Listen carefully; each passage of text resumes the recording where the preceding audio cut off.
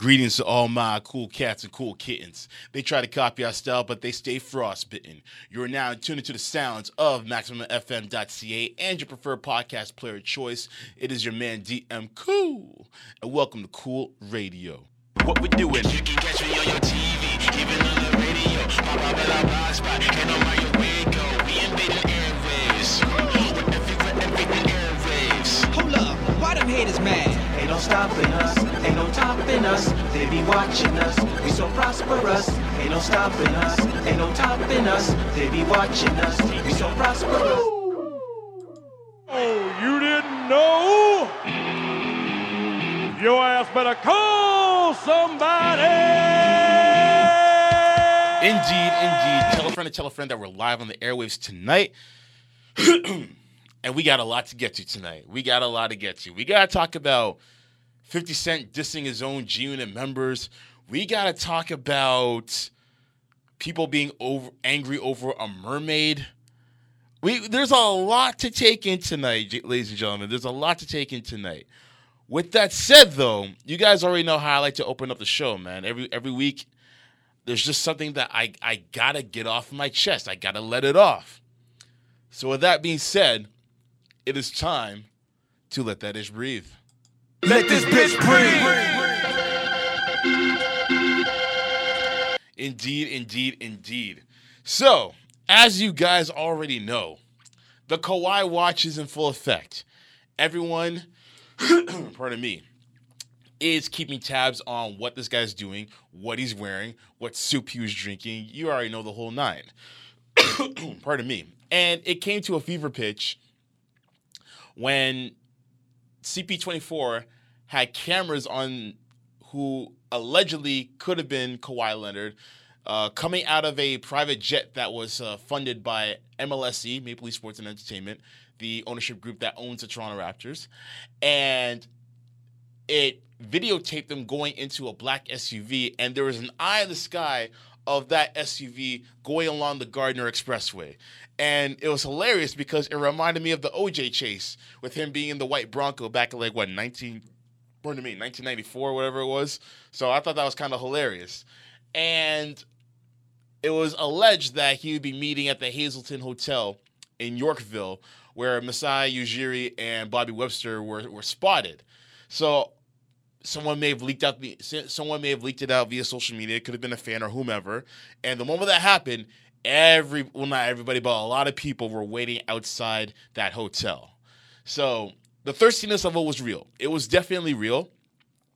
But I think what people need to keep in mind of, especially media down south, is that this isn't the first time that this has happened where we've had a high-profile athlete being photographed, videotaped, or documented in general when they are heading to a prime location for a specific meeting. And I say that because a lot of people are saying that Toronto's acting thirsty. We're going to drive them away. We're going to push them away because they're being so thirsty. Now, don't get me wrong. I do agree that the thirst level is real, but we're not the only ones to exhibit high levels of thirst when it comes to a high-profile athlete.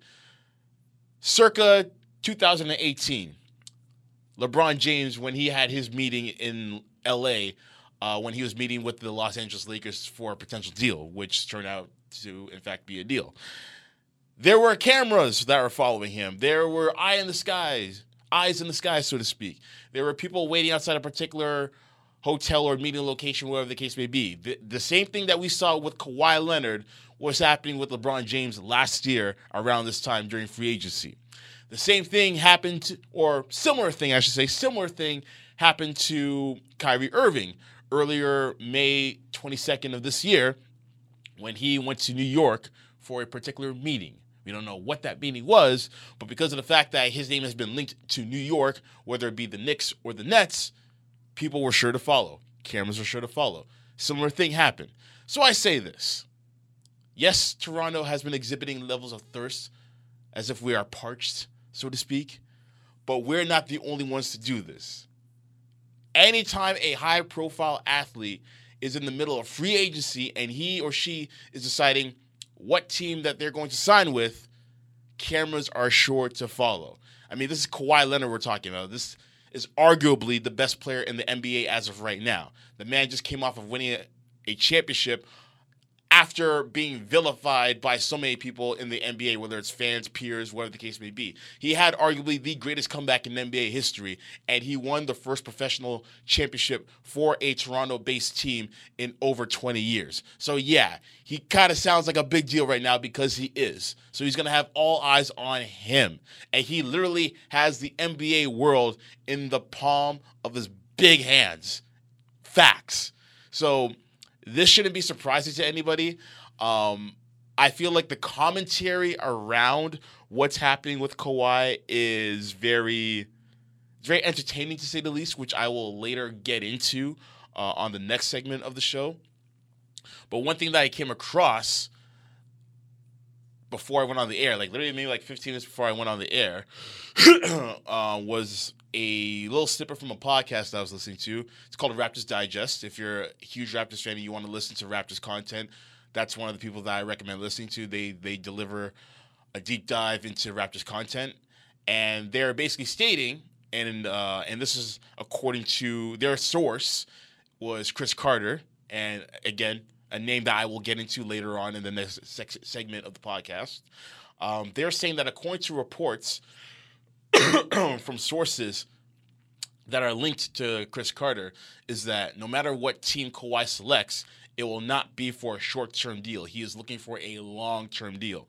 So whether that means it's a 5-year deal with Toronto or a 4-year deal with either Los Angeles team, he's looking for a long-term deal. So potentially, if that does in fact prove to be the case, then maybe that's why the litigation, so to speak, are taking this long.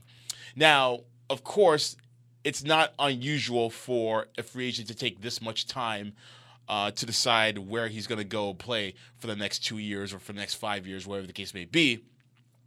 But in comparison to everyone else that made it known that they were going to play with this team going forward, it does seem like a long time because free agency officially kicked off last Sunday. In fact, on the last broadcast of the show, I was basically talking about, where is Kawhi going to go? Where's everyone else going to go?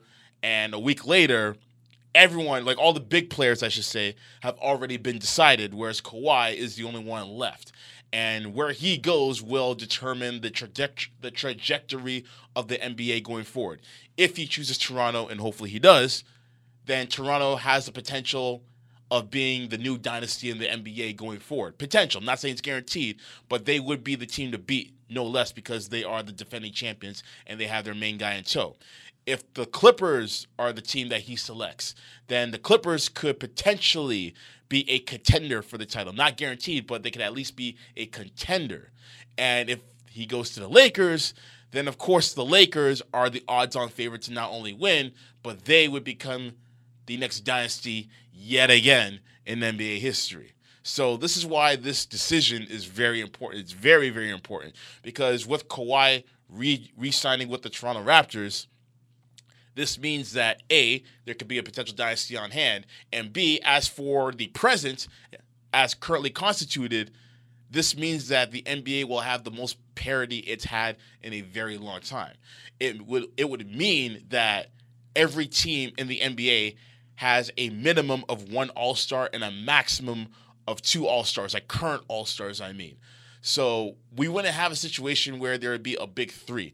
Even the situation in Golden State right now where D'Angelo Russell, Stephen Curry, and Draymond Green are all active, that's not necessarily a super team because we've seen what a Golden State super team legitimately looks like. This looks like a team that's still competitive, but at the same time still trying to remain relevant. But nonetheless, that's what the NBA currently looks like right now. And if Kawhi re-signs with Toronto and it's for a 5-year deal, per the source of Chris Carter, then that means very, very big implications.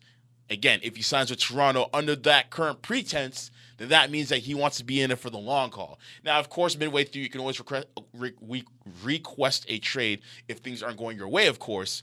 But if things are trajecting in the way that we expect them to, as far as the Raptors being a contender or defending their title going forward, then this could be a new chapter, not only in Raptors history, but in NBA history. So I'm not sure how much credence we can give to that source, so to speak, But if that is in fact the case, then that would explain why Kawhi is taking his time as he should with this decision. Because if it's a long-term deal, I should say, if it's a long-term deal that he's looking for, then yes, this is a very big deal that you need to take your time on. So we will keep listening and keep watching, keep tuning in.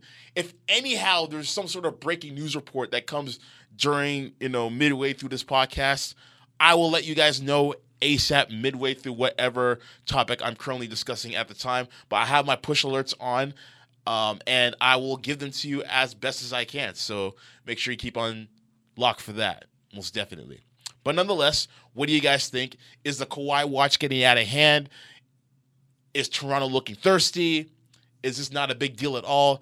Either way, let me know what you're thinking. Hit me up on social media at CoolRadioCC and share your thoughts. Coming up after the break, we got to talk about the curious case of Stephen A. Smith and the American bias. Not just from him, but from other people alike. So keep it locked. This is Cool Radio, and we will be back after the break. Yeah. Yes, y'all. Welcome back to the show. It is your man, DM Cool. And welcome back to Cool Radio. Now, on to the main topic of tonight's proceedings. I'm still in basketball mode, as you already know, because Kawhi Watch is in full effect. And, of course, as Raptor fans and as fans of sports in Canada, we want Kawhi Leonard to re-sign with the Raptors so that we could potentially start a dynasty. You never know. We could go back-to-back. We could go three-peat, et cetera, et cetera. And that sounds like a very salivating proposition, if you will. However, there are some people out in this universe who aren't too thrilled with the idea of a Canadian team or a non-American team in general winning an NBA championship. One of those people who has that idea is ESPN on-air personality Stephen A. Smith. And he made it apparently and abundantly so on an episode of First Take this week. And ladies and gentlemen, I have the clip. And I'm going to play it for you right now. And it goes a little something like this. I don't want a champion being in Canada again. The city of Toronto is great, but we know Canada loves its hockey. They had their good moments and all of that stuff, but damn it, I want the NBA champion to be an American team. Yes, indeed. You heard it from him yourself, folks. He doesn't want Canada to have an NBA championship. He thinks that all of Canada likes hockey and only likes hockey. And that's that. Does this surprise me? No, it doesn't. In fact, a part of me is actually glad that he officially announced it. And mainly because of the fact that I've been saying for years now, maybe the last 4 or 5 years or so, that he has some sort of Canadian bias personally. And I even said on Twitter that it has to be more than going through customs or the lack of a global entry pass or the cold weather, because this guy's from Hollis, Queens. He's from New York City. New York City is an 8-hour drive away from Toronto, I think. Either way, they're in the same time zone. And they're in that northeastern quadrant of North America, essentially. They get snow just like we do. Sometimes it's colder over there. So it has to be more than the weather, the global entry. Maybe the customs things might be a bit of an inconvenience at best. But for Stephen A. Smith to wish for Kawhi not to sign back to Toronto just because of customs, it's got to be deeper than that. I mean, this goes way back to when, I can't even pinpoint exactly when, but I can just give you a few examples as to his bias against Canada, essentially. So there have been times where he has stated that had Jabari Parker not been injured or anything of the sort, that he easily would have won the Rookie of the Year award over Andrew Wiggins, Canadian. He has said multiple times, as well as other people, that Steve Nash didn't deserve the second MVP award and that it should have gone to Kobe, which honestly, people will live with that to this very day. Like, let the man have his 2 MVP trophies, all right? But nonetheless, Steve Nash, Canadian. There was a segment on First Take where It was him and Skip Bayless while he was still on the show. And the whole segment was supposed to be about the Blue Jays winning the AL East. And this was back in 2015, I believe. And Stephen A. just went on the entire time bloviating about how he wishes how the Yankees would have gotten that wild card and they were so close and they were almost there and they could have gotten it. Not one time did he say one word about the Blue Jays winning the AL East. And then, of course, when it comes to the Toronto Raptors, far and few in between. He may say a good blurb about them here and there, but for the most part, he's always dismissing them. He dismissed them in the second round against Philly. He dismissed them in the conference finals against Milwaukee. And he assumed that the Warriors, even without KD, were going to get the job done. And then even when the Raptors got the job done on his radio show, he talked about the Raptors winning it, congratulating them for a few minutes, but then quickly went on to say had KD been at full strength, there's no way the Raptors would have won, and that there should be an asterisk on their championship win, and that he immediately proceeded to discuss free agency and already automatically assumed that Kawhi Leonard would be heading to Los Angeles. So I'm not going to go on here and do a whole smear ad campaign on Stephen A. Smith. I'm not about to do that because at the end of the day, Smith is part of a long list of on-air talents in America who are part of the hot take era. And the hot take era is essentially on-air talents who will say some of the most egregious and outrageous things for the sake of clicks, likes, responses on social media, etc., etc. He is not the first, and he is not the last. He's one of the most, popular ones to do it. But again, he will not be the first nor the last. He'll just be yet another person continuing to do so. I mean, let's keep in mind, this guy's getting paid $10 million annually by ESPN to deliver the hottest of hot takes. So this doesn't surprise me. It disappoints me in the sense of him being a credible source in the world of media of sports and being a journalist and having a lot of knowledge of the game of basketball to just say, to make cheap shots like, I don't want Canada to win another championship, damn it. I mean, do you not understand that the world or that the NBA is going global, that we may have more than one team outside of America when it comes to the NBA? The amount of talent that we have coming out of multiple parts of the world. I mean, even in Canada alone, as far as non-American talents are concerned, Canada is leading the charge as far as how many people or how many of its players are coming from an outside nation outside of America. So take with it what you will. Either way, it's all part of the hot take era. So what I found interesting about that as well, on top of that, is the fact that he said that on July 1st, and for us Canadians, July 1st is Canada Day. It's basically the Canadian version of July 4th for Americans. So I'm not sure if somebody mentioned that in his ear, one of the producers maybe, just to kind of get some people riled up north of the border, get some clicks happening. I wouldn't be surprised, but at the same time, you don't have to be a producer to say that in Stephen A's ear for him to say something like that. He'll just say that out of nowhere, on his own. And then to say that we only care about hockey, I mean, dude, come on, man. You saw the numbers Canada did. You saw the footage of Canadians rallying on the Toronto Raptors. It wasn't just a Jurassic Park in Toronto. There are Jurassic Parks in Halifax, in Winnipeg, in Edmonton, in Vancouver. There were about 59 Jurassic Parks stationed all across Canada. And 56% of Canadians were watching the NBA Finals. So you're talking about over half the population in Canada at one point was watching the finals, and you're telling me that Canadians only care about hockey? Bro, the numbers don't lie. That seems to be the popular term to say nowadays, and you got to respect that if that's the case. Look at the parade. 3 million people, estimated 3 million people were at that parade.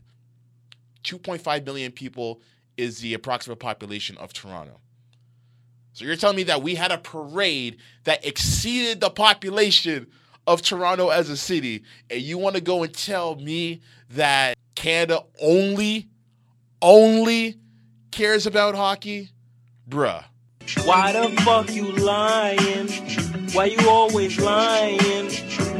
Oh my God, stop your fucking lying. Like, really, man? That's low-hanging fruit right there. But I expect it. We are in the hot take era, and there are a bunch of people who have bloviated about, Canada being less than. I mean, we can go down the list of names that a lot of people love to click onto. Chris Broussard, Colin Cowherd, Skip Bayless, Ryan Hollins, Damon Jones, Richard Jefferson. The list goes on and on and on and on. I mean, at one point in time, I called Skip Bayless the Bill O'Reilly of sports because of his hot takery, And even with Skip, he doesn't even refer to Kawhi Leonard by name. He just calls him number 2. And the way he nitpicks at certain teams and what they do and certain players, etc., it's all a part of the game. This is the hot take era. Like how we are in social media when it comes to thirst traps and what have you, and how some players kind of adopt that persona of wanting attention but acting like they don't want the attention. This is another mechanism of thirst trap era. Like their hot takes are thirst traps because they want you to click on the likes. They want you to have people like me talking about this. And hey, they did their job because guess what? I'm talking about it. We're engaging in it right now. But I'm just here to let you guys know, the people, especially for my Canadian listeners tuning in right now, that you don't have to look at these guys as the Bible of knowledge for basketball. I'm not saying they don't know anything. They do. They know a lot. But because of the era that we're in, a lot of these people are playing characters. They are playing wrestling heels, so to speak. They want to do the utmost to get under our skin so that we can go on the blogs, we can go on social media in general, and talk about how much these people frustrate us. That's what they want. Now, if you're a viewer who knows this, acknowledges this, but still tunes in anyway, just for the sake of entertainment, more power to you, because at least you know what the game is. It's like watching a trashy reality show, and you know that it's far from reality. You're just there for the shits and giggles and for the popcorn. You know what I mean? Like my sister watches 90 Day Fiancé, but we all know that that's not reality. It's just crappy television, but we can't help but watch because it's entertaining as hell. So that's all I'm saying. So if you want to continue to listen to these guys and watch them, that's great. I'm not taking that away from you. But if you are frustrated about, watching these people and it's mind-boggling as to how much they're disrespecting your team if you're a fan of the Toronto Raptors, then, I got a few people that I can recommend to you for some listening if you're not already listening. But I'll get to that in a moment. What I want to get to, pardon me. What I want to get to, however, real quick, is the fact that, a lot of these people who are discussing about Kawhi's free agency and what have you, a lot of these people are saying how that Kawhi should go to the Lakers or should go to the Clippers and what have you. And they're saying that their sources are saying that, he's 94, 95% certain he'll go to the Lakers. Or people are saying how it's still a 3-team race. Or other people are saying, oh, he might actually decide to go to the Clippers instead. A few people are saying he may actually go to Toronto. Either way, we don't know. And I don't think they know either. I think the only person that knows is Kawhi Leonard and Uncle Dennis. And even then, they may not know for sure, which is why they're taking so much time to iron things out. So when I hear a lot of these people say, well, my sources say, to me, it's just a professional way of saying, yo, word on road, or yo, my man, word on the street, or oh my God, Becky, did you hear what happened in the food cafeteria? So Amber was telling me, like, that's all it is. It's rumors. It's all it is.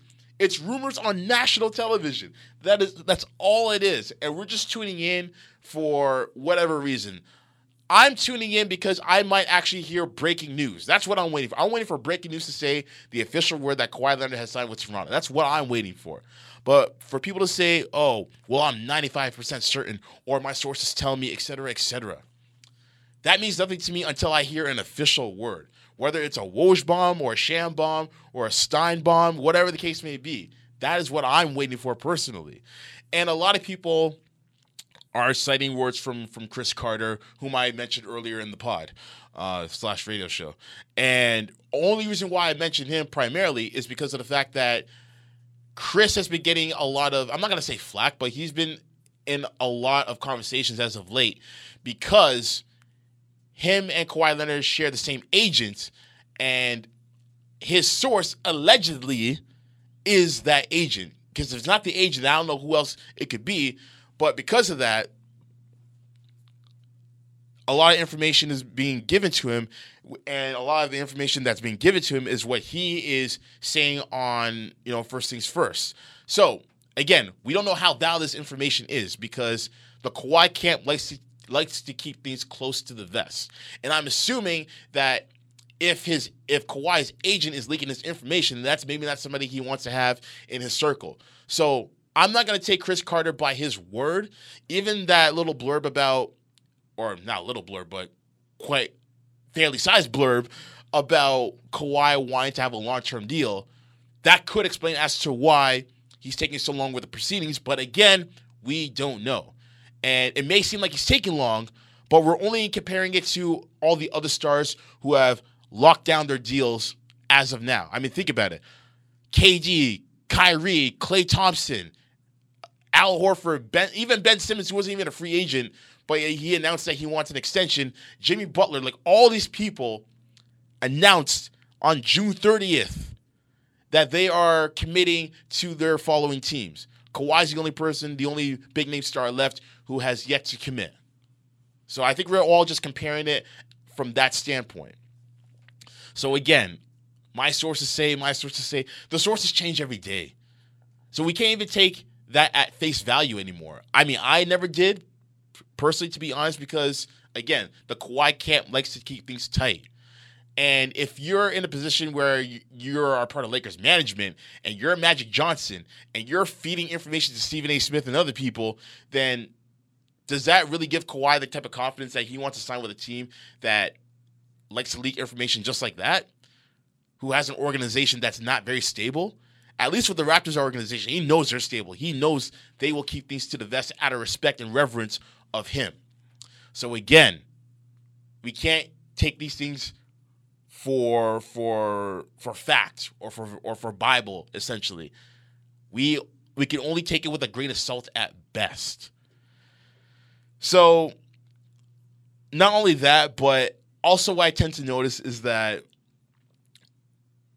a lot of these people who are on TV who are trying to justify Kawhi leaving the Raptors to go to the Lakers primarily, or just LA in general, or just to America altogether, they keep saying stuff like, well, Kawhi gave them a championship and that's it. They should be thankful. He's already done what he's done.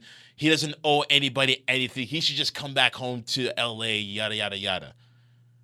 And they're not wrong to a certain extent, but everyone and their mama knows if this was any other team that Kawhi was on, whether it be Spurs or Lakers or any other non-Canadian team, so in other words, not the Raptors, then they would say, oh no, you need to run it back, man. Defend your championship. Run it back. You got to defend your crown, homie. You're the best in the NBA now. You got to defend your crown. I'm sorry, but isn't that what he's supposed to do as well, regardless of what team, even if it is Toronto? Yes, that wasn't the team that he wanted to go to ideally, but he was traded there. He came what he did. He won a championship. He had the greatest comeback year in NBA history. But as a champion, the idea for you as a champion, as a defending champion, is to run it back. Now, it's all Kawhi's prerogative as far as what he wants to do, but any champion who has just been fresh off the heels off of winning a title, they want to run it back. That's their natural instinct. So it's funny for a lot of these American pundits to say, oh, Canada, they got more than what they bargained for. They have nothing to complain about. But real talk, if this was any other team, you guys would be saying run it back. But hey, that's none of my business. But anyway, to close off this segment, all I'll say is this. In regards to the hot takery and what have you, this is what a lot of not just sports talk, but a lot of daytime talk has turned into. Whether it's the news, whether it's lifestyle television, whether it's sports talk, it's all about the hot takes because that's what drives the ratings, the clicks, the mentions, the stories on social media. That's what it all drives to. So if you are cognizant of that and you acknowledge it and you're just watching for the entertainment, great. Be my guest. All the power to you. But if you're someone who's starving for content, like meaningful content with meaningful opinions and facts that are being delivered and what have you, then just because these people come across as essential figureheads for sports talk and just NBA talk in general specifically, you don't have to look for them towards that as far as takes and what have you.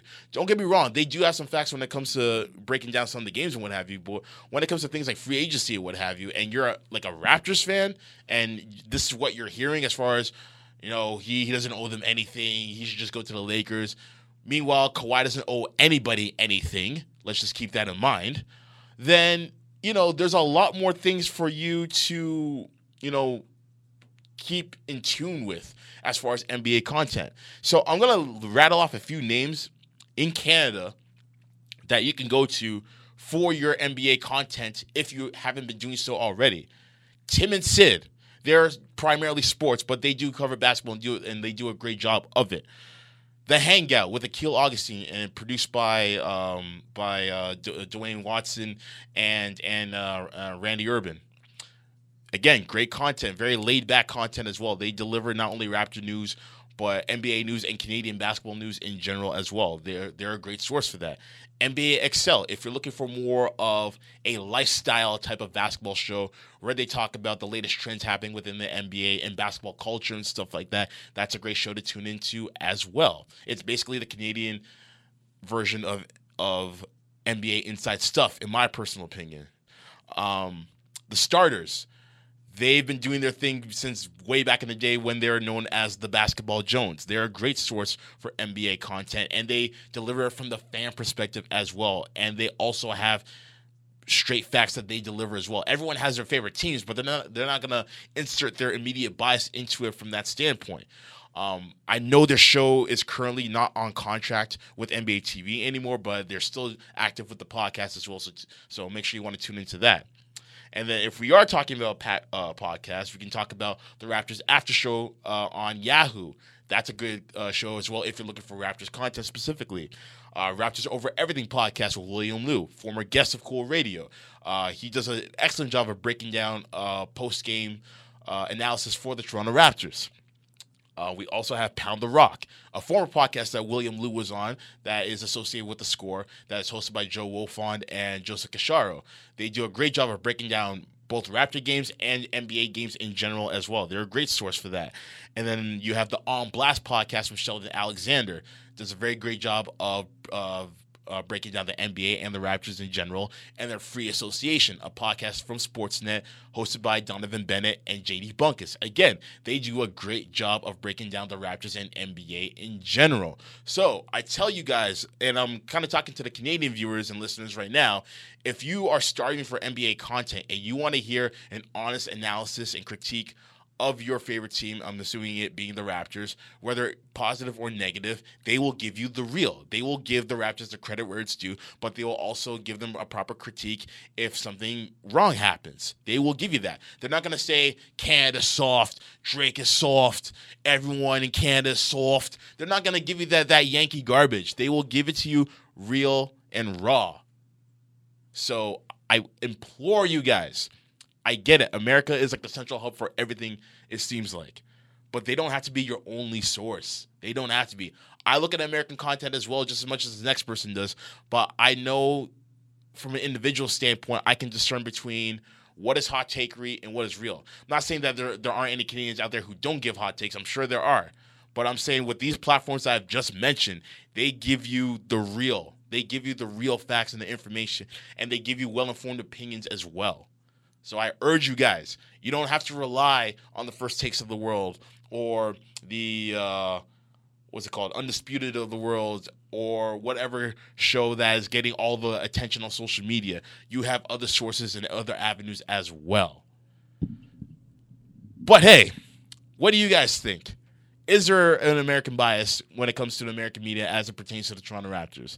Do you feel that Stephen A. Smith has a bias? Do you feel that the segment went on a little too long? Because I kind of feel that it did, but it needed to be said nonetheless.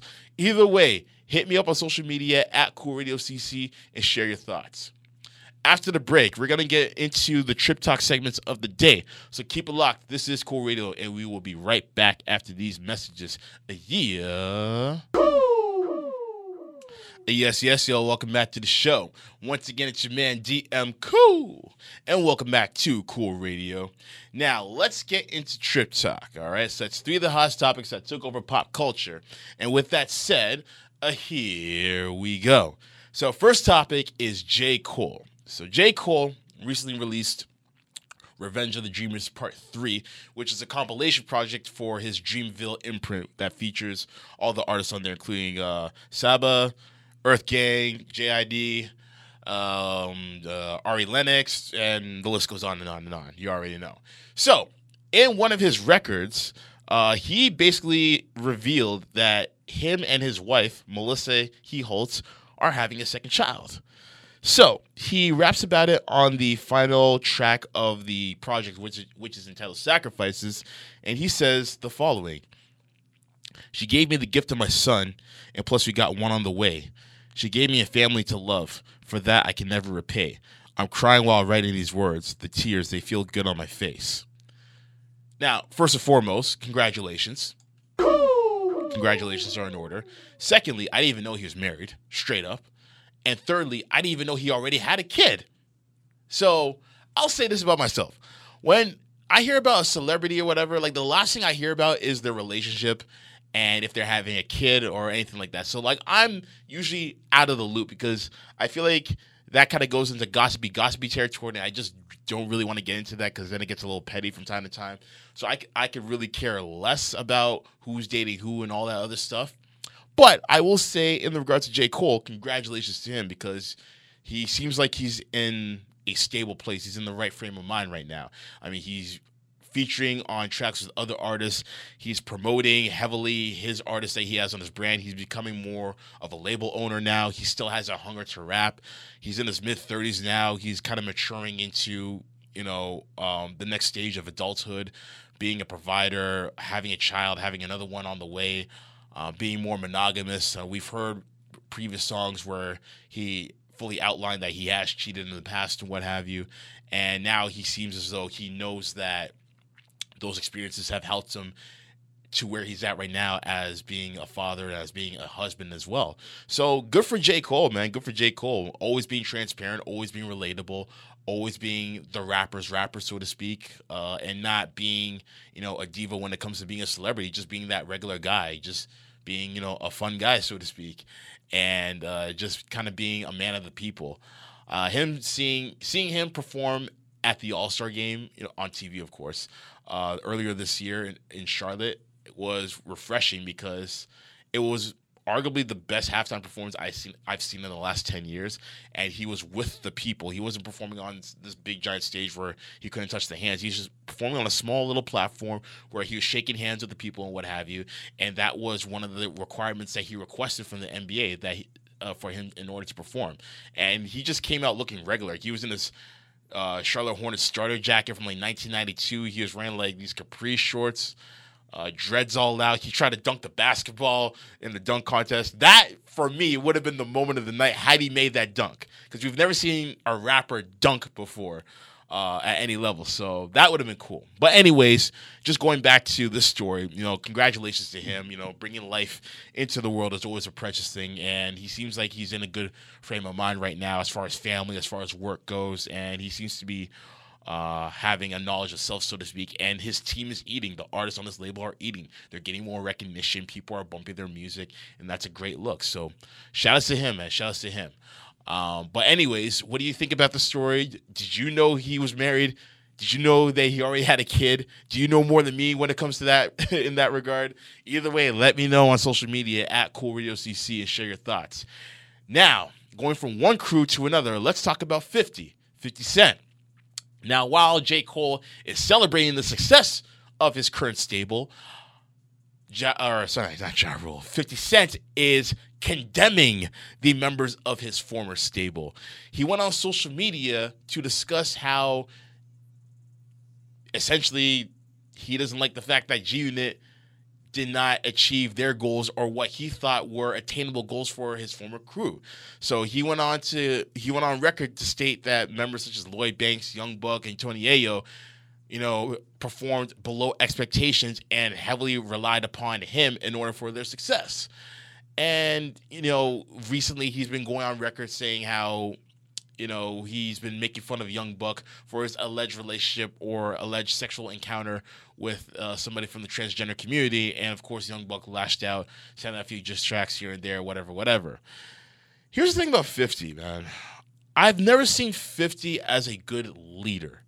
I've never seen him as a good leader at all. Even during the prime of G-Unit, I've never seen him as a good leader. He's the type of leader to motivate through fear and through intimidation. He's been the leader to always say, if you're either with me or you're against me. He's never been a leader to allow his, I don't want to even say subordinates, but his teammates, I guess you could say, to have individual mindsets of their own. So if anyhow 50 got into a beef with a particular rapper, then that rapper had to get into a beef. I mean, look at all the beefs that he's been in from the time that we've known him as a megastar. Ja Rule, Fat Joe, Nas, Cassidy, Dipset, et cetera, the list goes on and on and on. And in every single one of these beefs, Lloyd Banks has jumped in and has hurled his flames at the rapper. Young Buck has done the same thing. Game did it earlier, but when it came to, Nas and Fat Joe and Jadakiss, that's where he himself said that he had to put his foot down because he actually respected those rappers, which led into the feud between Game and 50, and we all know the history behind that. What I want to say is this in regards to Game. Game was right. Game was right the entire time. I mean, I've been saying he's right for the longest time because if you look at it, he's been the most successful member of G-Unit outside of 50 Cent. You look at his success in terms of music in comparison to everyone else, Game has maintained his relevancy. He's had some bad albums here and there, but he's always been in the topic of discussion as far as rappers are concerned. Whereas Lloyd Banks and Young Buck, they've all fallen off. Every now and again, they may have a hit. Like Lloyd Banks had the Beamer, Benz, and Bentley record, but beyond that, we haven't heard a major hit from Lloyd Banks or any of the G-Unit members for a very long time. And maybe 50 was right in the sense where they heavily relied on him to kind of get their ratings up and what have you. But at the same time, 50 never really encouraged them to be their own individuals. So really, if 50 is disrespecting them for not being their own individuals, then that falls on 50. Because instead of teaching them how to fish, you just kept on delivering the fish to them. So really, that should be an indictment on yourself as a leader or not being a better leader. You only managed to take care of your own pockets. You didn't manage to, not saying that you should have taken care of their pockets, but you should have at least taught them how to take care of their pockets at the very least and then let them go from there. Because, again, I'm not with the rappers who heavily rely on their bosses. Like, every rapper not named Kanye West on Rockefeller heavily relied on Jay-Z. You know what I mean? Like, it's the same thing with every stable. Like, every stable or every label, whatever the case may be, seemingly has relied on the pockets of their best artist or of their CEO. It happens so often. Like, the only times it hasn't really happened often has been with Top Dog Entertainment because everyone is successful in their own regard. But in every stable that you can think of in hip-hop history, at least one member, if not all of them or a majority of them, has relied heavily on the architect of that label. Whether it was, Jay-Z and Rockefeller, whether it was Cameron and Dipset, whether it was 50 Cent and G-Unit, whether it was, Rick Ross and Maybach Music, whether it was, Kanye and Good Music to a certain extent, whether it was Birdman and Cash Money especially, whether it was Diddy and Bad Boy, like the list goes on and on and on and on. I mean, Suge Knight, Death Row, like you already know how it goes. So while 50 may not be entirely wrong with his prognosis, he still deserves a cut of that blame for not teaching these people how to be their own individuals and for not giving them the creative license to have their own freedom of mind. Because God forbid they do, they end up like Game and you kick them out while they're in the middle of their album rollout. So 50, I don't know, man. 50 just seems like a genuine asshole. I don't know what it is. I don't know what Queens, New York has done to him, but he seems like a genuine asshole. Like, I'd be content in my lifetime if I never met this guy. If I did, cool, give him a handshake, but I'm not about to be this man's best friend. Because Lord knows this guy would stab me in the back like he did his own brethren. And these are guys he grew up with in Jamaica, Queens, specifically speaking, Lloyd Banks and Tony Yayo.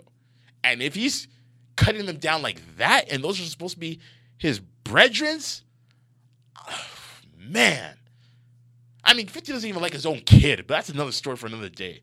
Anyway, what are your thoughts? What do you guys think about it? Is 50 being too hard? Is he being an ass? Let me know what your comments are. Hit me up on social media at Cool Radio CC. And final topic before we end things off with Wankster of the Week. Let's talk about The Little Mermaid, all right? So, as you guys already know, or may not know, depending on where you've been, Disney is doing a live-action reboot of The Little Mermaid, as they are with many of their original titles, essentially. So, The Little Mermaid, they announced, will be a live-action film, and the lead role of Ariel, the mermaid, will be played by Halle Bailey. Not Halle Berry, but Halle Bailey. She is part of the sister duo known as Chloe and Halle, all right? And they are the proteges of Beyonce. And Halle, who may be the younger one, please correct me if I'm wrong, is the one who is set to play the titular character of The Little Mermaid, or known as Ariel. Now, this got social media in a tizzy because it was very mixed. A lot of people were very happy about it, but a lot of people were big mad over it, like big mad. And a lot of people who were big mad over it were non-black people, of course. So, a lot of people were saying how this is inaccurate. This is historically inaccurate, which I'll get to in a minute. A lot of people were saying if Tiana was being played by a white woman, the black community would be in an uproar. Now, for those who don't know, Tiana was the black princess in a Disney movie that came out in the 2000s. I can't remember the name of the movie, but basically it was a black princess who was set in Louisiana. So, anyways, I digress. A lot of people were mad. Here's my take on this. And I'm not even going to spend too much time on this because it's very nonsensical. But here's my take on this. Why are you getting mad over a mermaid? A mermaid is a mythical creature. Key word, mythical creature. All right?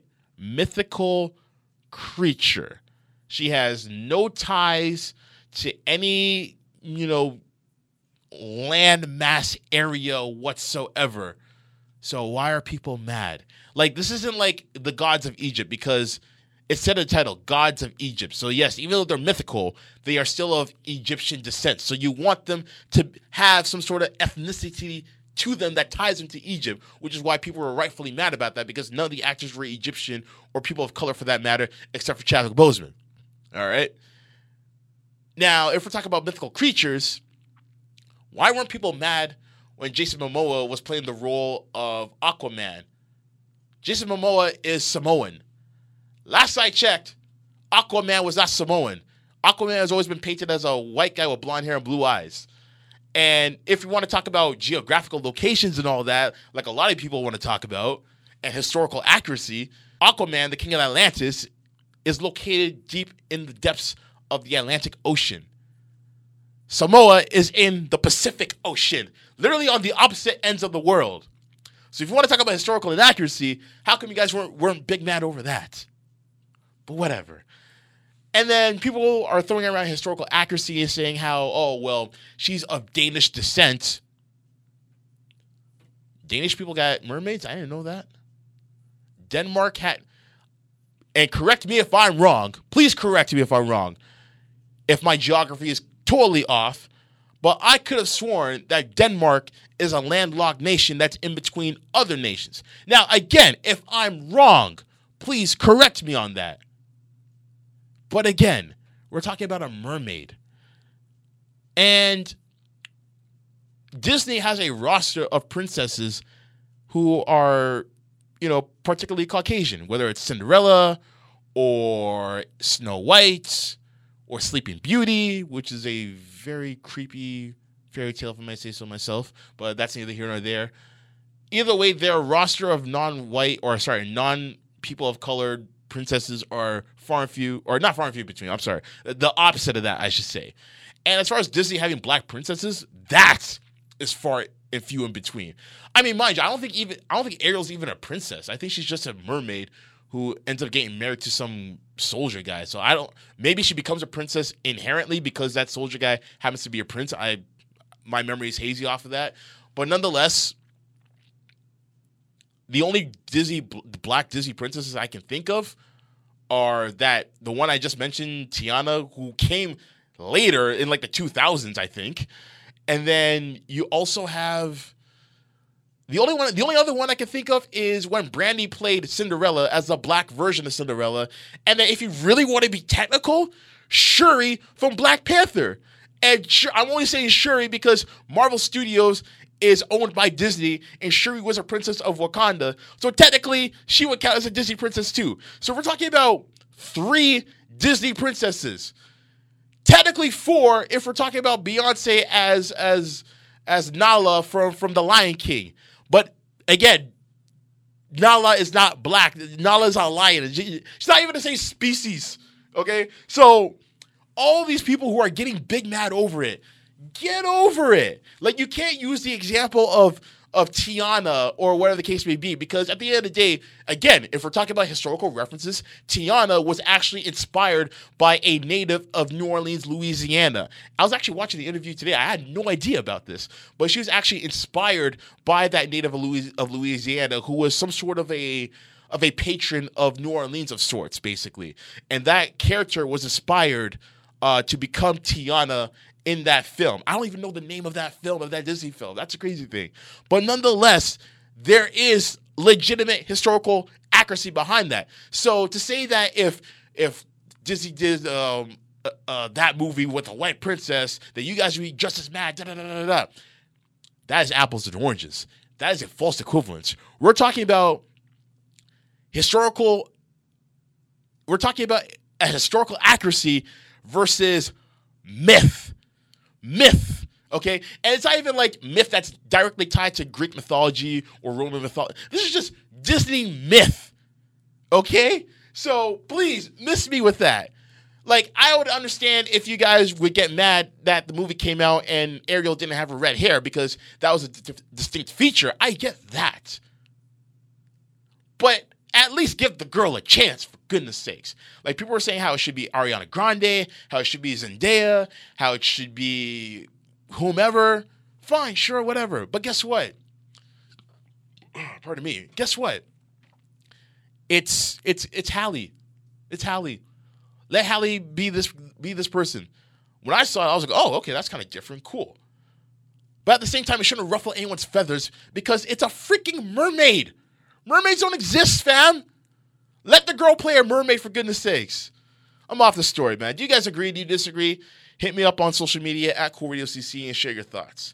And finally, to end things off, we got to get to the Wankster of the Week.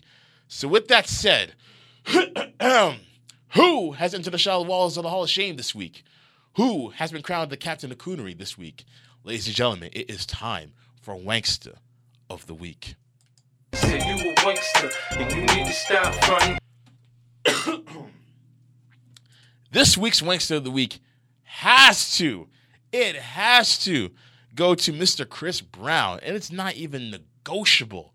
It's definitely got to go to Chris Breezy.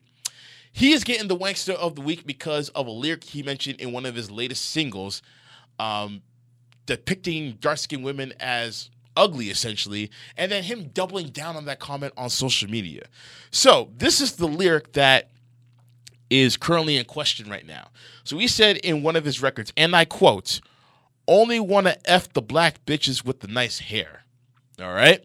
So for those who are kind of out of the loop, when black women or just black people in general are referred to having nice hair, it usually means it's a looser texture. The curls are a bit looser. It's not as coarse. So it's very subjective, to be honest, but it usually means that it's more softer. It's more curlier. The curls aren't as coily. It's a looser. You can run your fingers through it, etc., etc.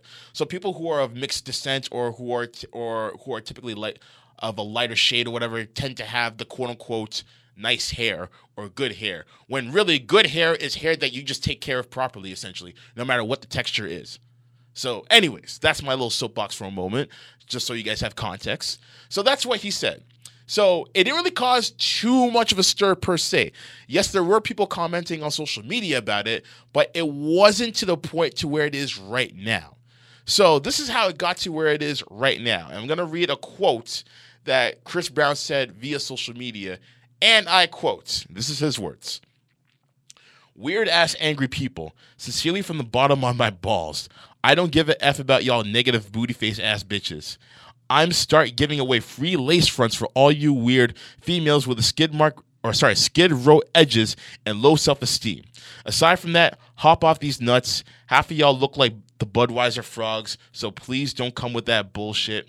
I will fire that ass up and roast the hell out you overly sensitive duckhead ass weirdos."